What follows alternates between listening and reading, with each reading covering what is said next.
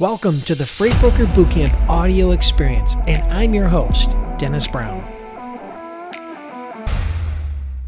Savon asks, how much is the Accelerator program? Okay, well, here's what I'm going to tell you. It started out at, I think it started out as $1,000, and then it went up to a couple $1,000. The price is going to go up again. Here's what I can tell you. But what's more important than the price is this. Think about this. The price is irrelevant. What's really most important, and I've said this to you before, is the return on investment. So let's do the math. Let's say, for example, the price of the training, and this is not the price, but let's say, for example, the price of the training was $10,000. It's not, but let's just, for hypothetical purposes, say the cost of the Freight Broker Sales Accelerator was $10,000. But you believed that based upon that training, based upon what you would learn and implement in your business, that you would be able to turn that $10,000 into $50,000 in the first 6 to 12 months of your business, okay? An additional business that you would get. Would you still invest? Would you invest the $10,000 to get a return of $50,000? There's the question for everybody in the group, because that's the reality. While my training doesn't cost $10,000, the Freight Broker Sales Accelerator, maybe someday it will, or maybe I'm going to have other programs that will. I'm working on some other programs that are much higher end and have a much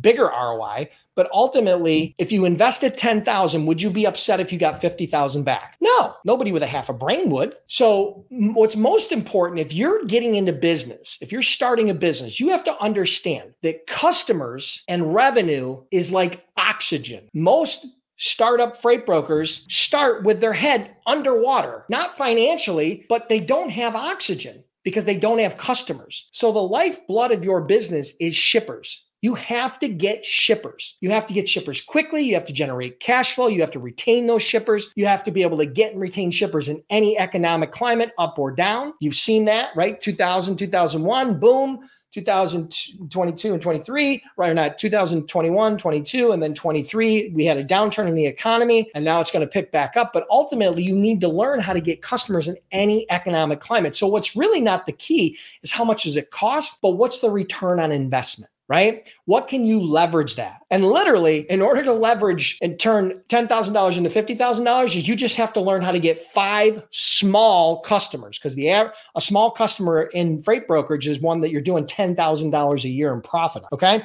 So if you got 5 customers over the course of the first 6 to 12 months using my system, you'd be getting a 5 times ROI, and that'd just be year one. The cool part about freight brokerage is the lifetime value of the shipper, right? So it's $10,000 year one, but what if it was $15,000 year 2? And what if it was $20,000 year 3? Now, all of a sudden you've got $30,000, $40,000 and that's on just one shipper. So it's important that you understand the value of a shipper, and that the investment that you make in order to learn how to get those shippers is proportionate to the value. Okay.